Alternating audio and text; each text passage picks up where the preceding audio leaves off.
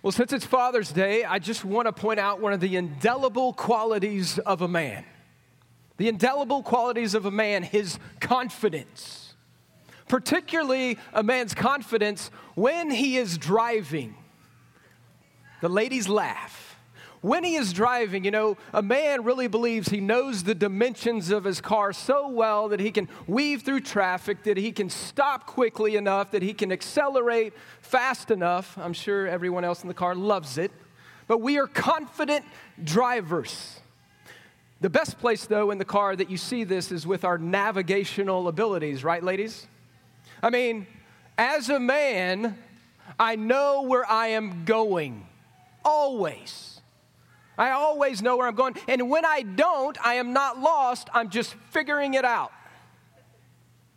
And if men are in the car together, they are never lost. They never utter those words lost. They're figuring it out together. And as we figure it out together, here's the deal. Our confidence grows even in our directional ability. And the only place, it's Father's Day, the only place in which we lose our confidence is when the ladies in the car say the unpardonable thing. Are you lost? Do you need help with direction? I have never been lost, y'all. Ever been lost. I have been figuring it out, but I am never, ever lost. I always know where I'm going. Ladies, I don't know why it's built into the DNA of husbands and men that we, no matter if we're lost or not, we are never going to admit that we are lost. We're just figuring it out. I don't know why that is. We have a hard time changing directions. When we're going the wrong way, we have a hard time coming back and going the right way.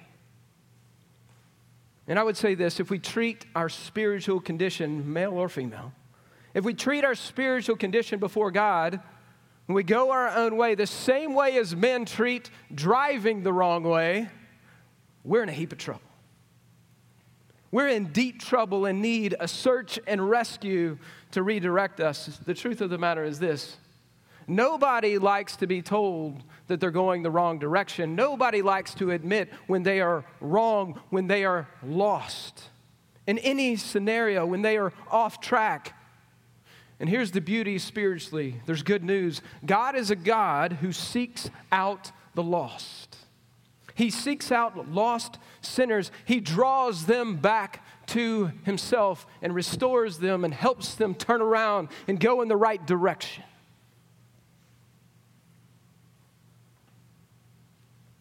And if you're here this morning and you know Jesus, this is exactly what has happened at some point in your life. Where you were lost, and he came looking for you, and he found you, and he likely found you not when you were turning back, but when you were heading the other direction, and he stopped you, and you turned back to him, and he put you on his shoulders, his strong shoulders, and he brought you back home. That's the testimony of believers in Christ. We were lost, and he comes after us and finds us. And we turn back to the right direction. Turn with me to the book of Luke this morning. We'll be in Luke 15, verses 1 through 10. If you got a Bible, if you don't have one, it's page 874 in a Bible near you. We started last week a summer series in Jesus' parables. And we said that the parables are just truths, real truths to life that Jesus speaks to his audience so that they see truth in a direct, clear way to live according to the way he's called us to live. And oftentimes these parables are very much in your face. The truth of the spirit of the parable, the spiritual point is often in your face, as it was last week when we began the series in the parable of the soils. Remember we said that parables were truths that are tossed along the way of life so that we can see them and understand them, that have a spiritual point. And so Jesus' first full parable that he tells in his ministry is the parable of the sower or the lost soils. And the question that we asked and answered is this: when the seed of God's word comes to our ears and is tossed our way, what is the soil of our hearts like? Is it receptive to receive the word of God? And today we come to a different parable. We come to the parable of the lost sheep and the lost coin, 2 parables out of 3 in Luke 15. Next week we'll get to the third one, and they all flow in the same direction. The third one is the famous one, the prodigal son. We'll get to it next week. But today, the lost sheep and the lost coin. Luke 15, 1 through 10. And Jesus, with this parable, is going to ask this question: how does God respond to people who have gone the wrong way? To the lost sheep. And here's the question for us: how do we respond? How do we respond to the lost sheep? Are we lost sheep in need of a shepherd? Luke 15, 1 through 10. 2 parallel parables. How's that? 3 central truths. Look at it with me. Listen to God's word. Now the tax collectors and sinners were all drawing near to hear him. Who's him? Jesus. And the Pharisees and the scribes were grumbling, saying, "This man receives sinners and eats with them." Oh my goodness. So he told them a parable. It's the reason. What man of you, having 100 sheep, if he has lost one of them, does not leave the 99 in the open country and go after the one that is lost until he finds it? And when he has found it, he lays it on his shoulders, rejoicing. And when he comes home, he calls together his friends and his neighbors, saying to them, "Rejoice with me, for I have found my sheep that was lost." Just so, I tell you, there will be more joy in heaven over one sinner who repents than over 99 righteous persons who need no repentance. Hear the sarcasm? Lost coin, verse 8. Or what woman, having 10 silver coins, if she loses one coin, does not light a lamp and sweep the house and seek diligently until she finds it? And when she has found it, she calls together her friends and neighbors, saying, "Rejoice with me, for I have found the coin that I had lost." Just so, I tell you, there is joy, here it is again, before the angels of God over one sinner who repents. Here's your first central truth of the parable. The first one is this: Jesus welcomes and seeks out lost sinners. Jesus welcomes and seeks out lost sinners. Do you see in the first verse, who's he hanging out with? Who's drawn to Jesus? It's the tax collector and the sinner. The tax collector is, okay, if you have sinners who are morally bankrupt in first century, like Mary Magdalene, or the prostitute, or the woman at the well, they're on this level and society is up here, and underneath that is the tax collector, because he's basically taken a treasonous position. He's stealing money from his own people for the sake of Rome. And they're seen as lower even than the sinners. And so Jesus is hanging out with the outcast of the society. That's who he's hanging out with. And look at what it says. It says that these kinds of people are drawn to Jesus. Why is that? Because the Pharisees observe something. They observe that Jesus, what's the next word? He receives them. It's important to understand what the word receives means here. It does not mean that he accepts them just as they are without any changes, as if it's okay to steal from God's people, as if prostitution is okay. It's not that kind of 21st century acceptance of where they are, but here's what it means. It means literally that he gladly welcomes them.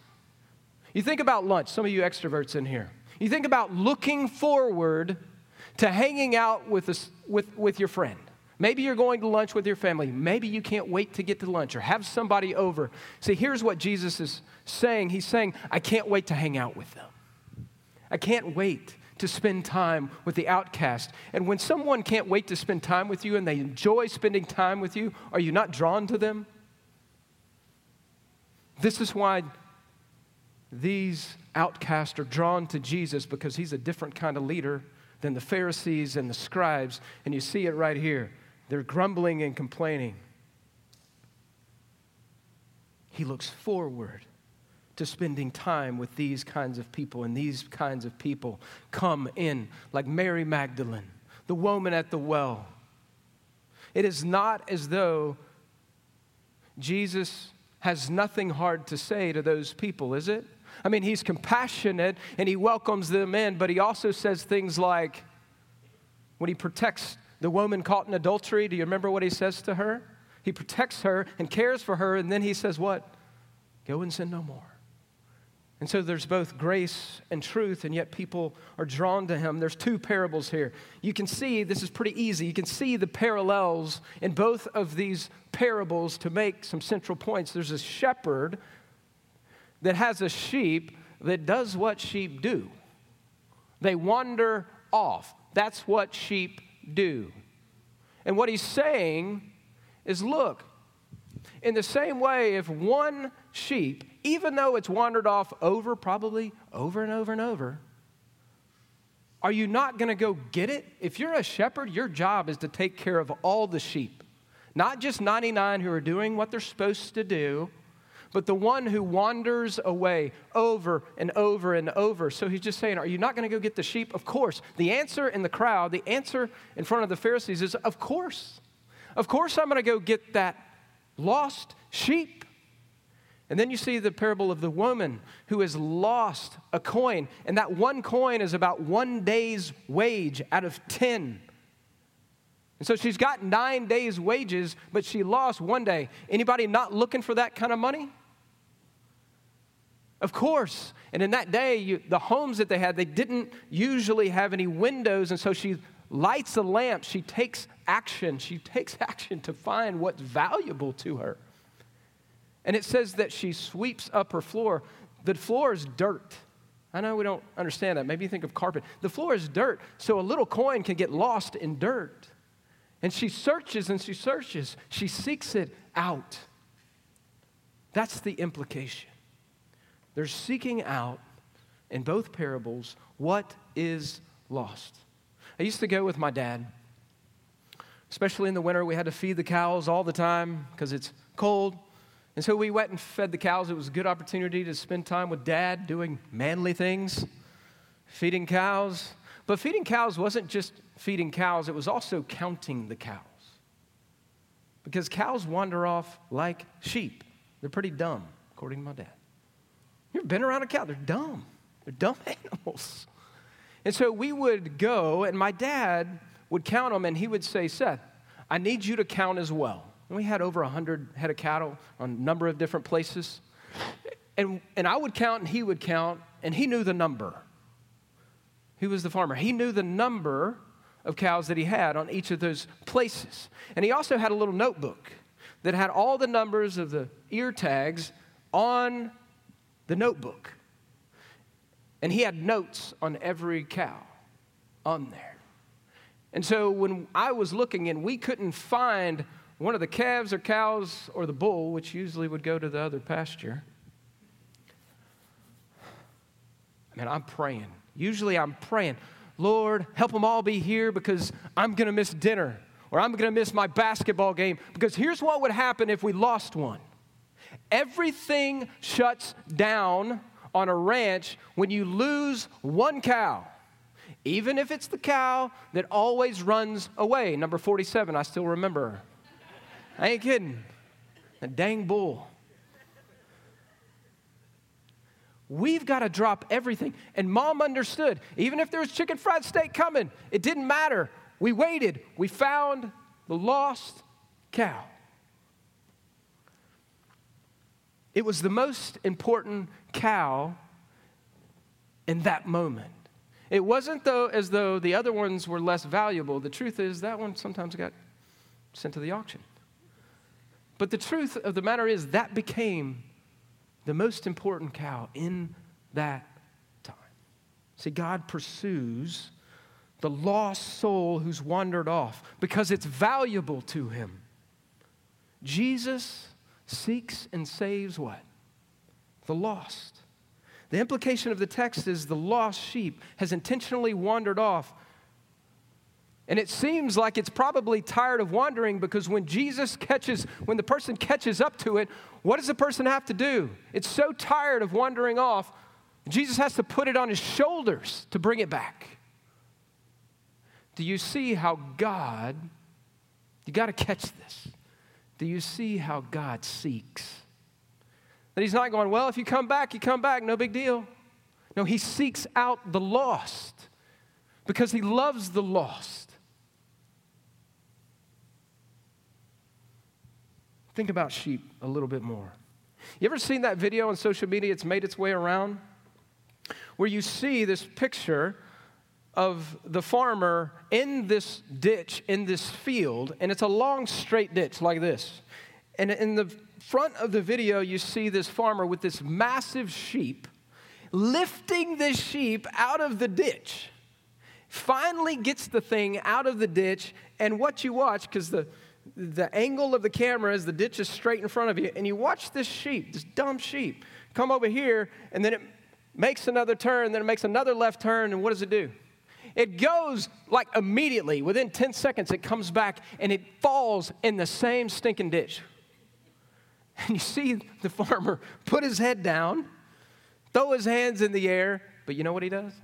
He walks down the ditch to pick the sheep up again and again and again and again. The Bible says this: we have all, like sheep, gone astray. Each of us, all of us, to our own way. But he laid on him the iniquity of us all. Christ, the sacrificial lamb that lays down his life for the sheep. We're all the lost sheep in the parable. Are we not?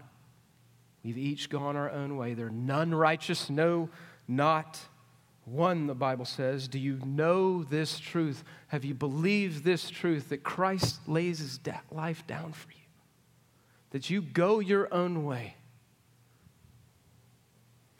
And if you know Christ and you've trusted in him, aren't you glad that God didn't bail on you and leave you in the ditch? Aren't you glad that he continues not to bail on you and leave you in the ditches that you still walk into, even as a sheep in his pasture? Do you catch the love of God in this passage that he has both for lost and found sheep? You and me. You can't miss it. There's reassurance there. Maybe you're wandered off. He's there. He pursues what he values. But why would Jesus give these two parables? Is he only giving the parable so that the outcast hear it or the disciples hear it? Who's the audience? Who's the primary audience? Look at verse 2 and 3. Who's the primary audience for this parable? Look at it in the text. The primary audience, verse 2, is who? The Pharisees and scribes are grumbling. This man receives, welcomes gladly, and eats with them. This parable is primarily directed at the Pharisees and scribes. Look at the next phrase, verse 3. So he told them the parable. There's 3 parables, and they all make a similar point. The 2 we're in today are making the similar point, which is Jesus welcomes and seeks out the lost. He doesn't grumble and complain like you are, Pharisee. You see that? This is judgment on the Pharisee. He's telling the parables to reveal truth and to conceal truth. That's what we said parables often do. So he told them the parable. And look at specifically in verse 7. This is Jesus' sarcasm. You've seen it before. But the Pharisees are right there. Just as I tell you, more joy in heaven. Contrast that to grumbling, one who repents, than the 99 righteous persons who need no repentance. Everyone needs repentance. Everyone needs repentance. What he's saying is, here's the second point you got today. You can't receive Jesus' grace if you don't think you need it. If you're spiritually so blind that you just look at everyone else and say, they need it, not me. They're outcasts, I'm insider. This text is teaching us that God is not impressed with self-proclaimed right people, even if there's 99 of them. Even if there's 9 of them. Do you catch that? It's interesting when you look at the Pharisees' interactions with Jesus. Matthew chapter 5, Matthew's writing about his own conversion experience. Levi, when he comes to know Christ, and Jesus shows up and he's eating dinner with him. The Pharisees, if you note, they have a big problem with Jesus eating with people, and the reason they do is not because the Old Testament taught that a person couldn't dine with someone, but they had made up extra rules. First century, they had made up, Pharisees, Sadducees, they had made up extra rules. I call them extra fences. They made up extra rules and they exacted them on all the people because they were in power. They were the religious leaders. And they said, hey, you don't hang out with sinners. You don't hang out with tax collectors. And Jesus, I love Jesus here. He's kind of revolutionary. He's like, you going to tell me what to do? In Matthew 5, they come after him again, and that passage, like this passage, for eating with sinners and tax collectors. And Jesus says, I didn't come for those who are well, sarcasm. I came for the sick. It's interesting that Jesus would use the metaphor of shepherd here and sheep directed at religious leaders of the day who are grumbling and complaining about Jesus caring for the flock, for the sick, for those who are in moral trouble. And here's why. Look at this passage in Ezekiel. This passage and what Jesus says in the New Testament text would point all these religious leaders to what they know about their role to be a shepherd. New Testament Pharisees understood that they were supposed to be shepherds. Ezekiel 34. Listen to this. This comes about when the nation Israel is in trouble. And God says this to Ezekiel to say to the shepherds, the religious leaders here. The word of the Lord came to me, son of man, prophesy against the shepherds of Israel. Prophesy and say to them, even to the shepherds, Jesus could have said the same to these guys. Thus says the Lord God, the shepherds of Israel who have been feeding yourselves. Should not shepherds feed the sheep? You eat the fat, you clothe yourselves with wool, you slaughter fat ones, but you do not feed the sheep. Look at this. The weak you have not strengthened, i.e., tax collector, sinner. The sick you have not healed. Remember Jesus, what he did and what they did to him and said about him because he healed the sick? The injured you have not bound up. The strayed you have not brought back. The lost you have not sought, and with force and harshness you have ruled them. And you know what God says at the end of Ezekiel he's going to do? Because the shepherds of Israel didn't do their job. Look at this. This is beautiful. Verse 22. Ezekiel 34. I will rescue my flock. They shall no longer be a prey. And I will judge between sheep and sheep. And I will set up over them one shepherd, my servant David, and he will feed them. And he shall feed them and be their shepherd. And I, the Lord, will be their God. And my servant David shall be prince among them. I am the Lord, I have spoken. When you come to this text, one of the textual problems is this.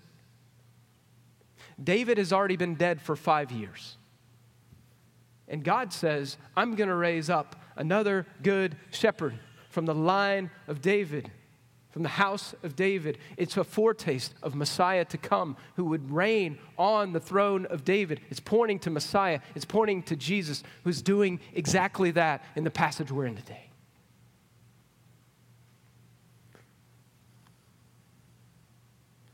Aren't you glad? Aren't you glad that Jesus is the good shepherd? You have under shepherds like me and other men who shepherd you. We do that in hopefully a godly way, but an incomplete way compared to what Jesus does for you.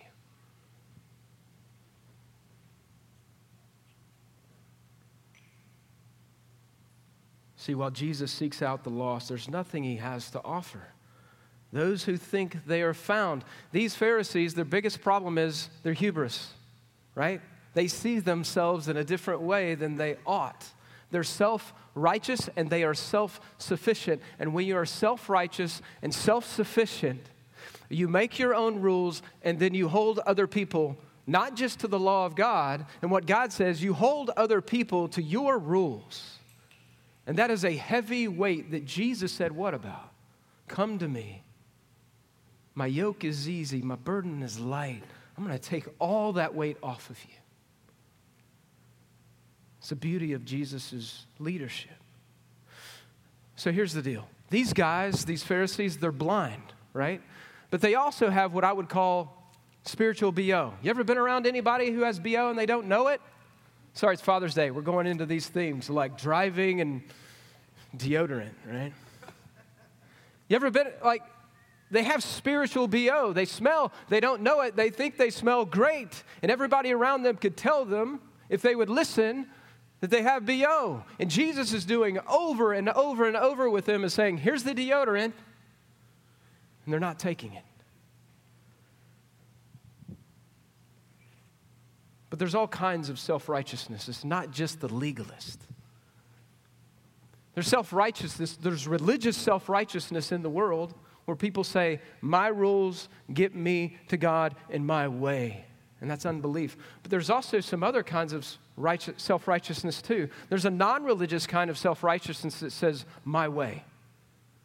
It's just the flip side of the same coin. No pun intended.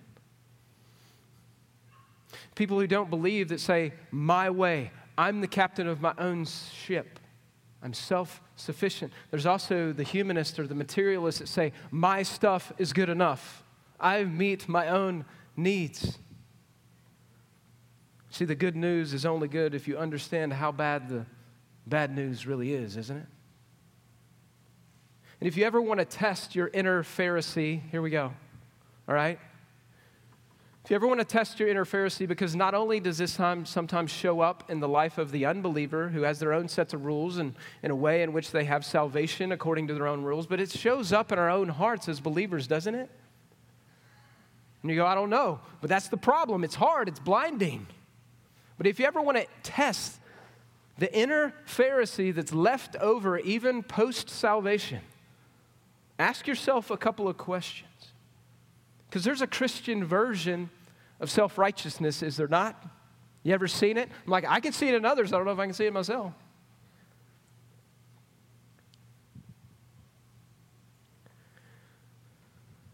If you tend to look at others in a sermon like this, say it this way, and you're thinking right now of all the people who have spiritual BO and are blind, you're like, okay, enough of the BO stuff.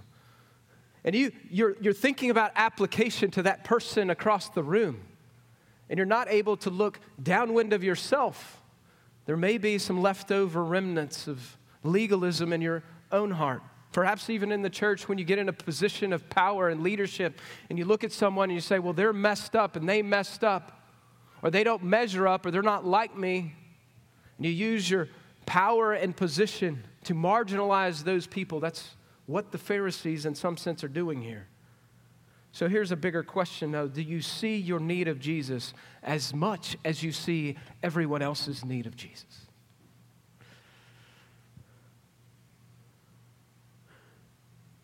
How do you see yourself? How do you see other people? And maybe you say this, well, Pastor, you've talked a lot about Jesus welcoming people who are pretty messed up, even in the first century. And you've talked about kind of the blindness of self-righteous people, but doesn't righteousness matter? Doesn't the pursuit of holiness matter in my life? Isn't there wisdom in being careful about some of these things? And I would answer and say, yes. Grace isn't cheap. The grace that Christ gives you in the gospel was not cheap for him. He laid his life down for you. So yes, we should pursue holiness. No, we shouldn't accept people just as they are. We should welcome them. We don't accept them. So here's the last piece. He's speaking to the Pharisees. The last thought you have, or central truth you have in this is this. Heaven rejoices when the lost repent and return home. There is repentance that needs to happen in this text, is there not? For the tax collector, for the sinner, also for the Pharisee, right? Heaven rejoices over the lost who do something, who repent, who return in repentance. The lost sheep are rescued. The lost coin is found. The shepherd and the woman do what when they're found? And they return. What happens? They call people around and do what? They celebrate the return. They rejoice at the return. And the way Jesus interprets it is what? God himself and the angels rejoice and are overjoyed when a tax collector, a sinner, an LGBT person repents and turns to Christ. Do we? Do we? Are we long-suffering in the way Jesus calls us to be long-suffering? Or are we more like the Pharisee who grumbles just because people are hanging out together? Heaven rejoices over the lost who repent and return home. Repentance is just that. It's walking one way or driving one way and being confronted and returning in the right direction. It's turning from your sin and turning to the Lord. That's what repentance, and you see that word here a number of times. There's an emphasis on repentance in this text. And maybe you're sitting here going, well, which is it? Some of you theology guys in here or girls in here, you're saying, which is it? Like the shepherd, God, goes and seeks after the sheep, right? And he takes them on his strong shoulders and brings them back. But it's saying here that there's a need for people to repent from their sins. Which is it? And the answer is yes. Both. It is God who, the Bible says, the kindness of God who leads people to repentance. It starts with God turning on the lights, we said in the book of Ephesians.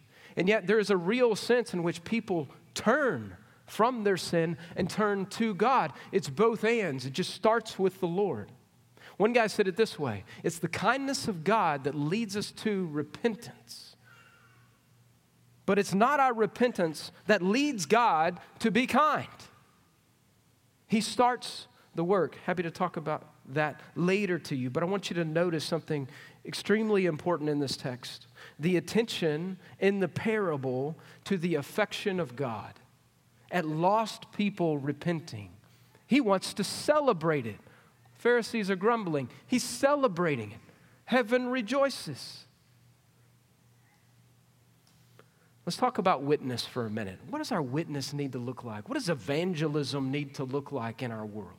For us, in a lost world, what should it look like? I mean, I think there's a sweet spot here that you see in the example of Jesus here and other places, but there's also some ditches we tend to fall into. One of the ditches is, man, I am a truth teller, right? And I'm a contender for the faith, and I got 50 Bible verses that tell me that I need to share truth with people whether I beat them up with it or not. And maybe you see the word repentance here, and you're going, I just think of the free speech area at the college where people who said they weren't sinners who were calling people to repentance. Is that what we're talking about? No, we got truth tellers. It's good to be a truth teller. But as you can see with the example of Jesus here, it's lazy, y'all. It's lazy to jump out and yell at people or to do this with people online and not be willing to walk with them like Jesus walked with them, to not be willing to gladly welcome them and draw them in and have a real relationship with them. It's lazy evangelism. To just say, well, I told them the truth and they rejected it. Heck with them. And then you turn around and grumble at people who actually are walking with people as Jesus called them to do. Witness is hard. Witness often takes time. Yes, it's the power of the gospel that changes people, but witness in the model of Jesus requires truth and grace and compassion. And some of us are built better for that than others. And the challenge in evangelism for some of us is to lean in and be more compassionate and be welcoming where we really don't want to be, because we got a lot of yeah buts. Yeah, but I don't want this person in my home. Yeah, but I don't. Yeah, but they. Jesus welcomes lost sinners. He's gracious. He walks with people. He's compassionate. The Pharisees are grumbling at who they hang out with. And the other, that's one ditch, right? Tend to be over here. The other ditch is the maybe naturally more merciful, compassionate person who not only tends to welcome people, but just, I'm going to accept you exactly the way you are. That there's never any truth, even seasoned with salt, shared, right? It's just love and compassion. It's good deeds without any gospel truth. The humanists and the atheists do that, y'all. Good deeds without gospel. And maybe you say, well, you know, it's not about the gospel. It's just about caring for people. I want people to know that I really care about them. That's great, but the gospel is a part of that. It's not separate from that. That's a lie of the evil one to say, well, you're not going to care for somebody just because they're going to share the gospel with them? No. We're the church. We have a message. We have a mission. And so the compassionate person looks at the truth teller and says, you're doing it wrong. And the truth teller looks at the compassionate person and says, you're doing it wrong. And Jesus, the model of Jesus is both, right? It is grace and, John 1, truth. You see it over and over and over again in his ministry, and you're like, well, I'm not Jesus. There's a model here, though, right? Where are you at in those ditches? Everybody falls somewhere, which we need to work on. There's a sweet spot here of grace and truth that really demonstrates Christ's love and his gospel. See, we're meant to see in this passage the heart of God for the lost and our call to be a witness with grace and truth. We're also meant in this passage to see the spiritual blindness and BO of legalism, because they totally missed their job, their role as religious leaders, the Pharisees. It was their job to seek and save the lost, and they completely punted on it. Talked about Father's Day today. Talked about men and driving today.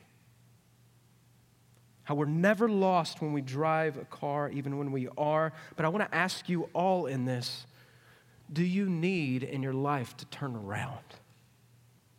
Do you need to turn around? Maybe there's people in your life that have given you warnings, that love you, that call you to turn around. And maybe you're here and you've never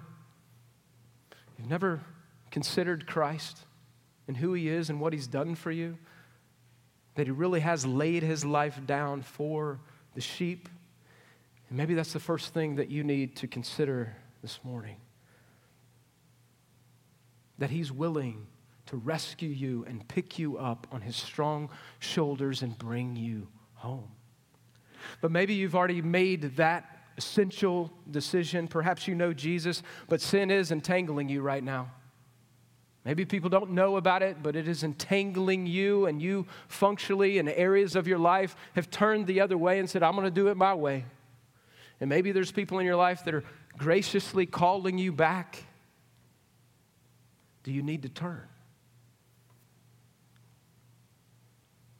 Do you need to turn around? And here's our hesitation. Our hesitation is, God can't forgive me for all the things that I've done. He won't forgive me for that much. Did you hear the parables today? Think about it. One guy said it this way: God is way more willing to forgive us than we are to ask for it. Of course he will. Of course he'll go get the lost sheep. Of course he'll rescue the coin. Of course he will. He's a good shepherd who loves his sheep. Would you come back to him? Your takeaway today is this. There's nobody too lost that God's grace can't find. Nobody too lost that God's grace can't find. Let me pray.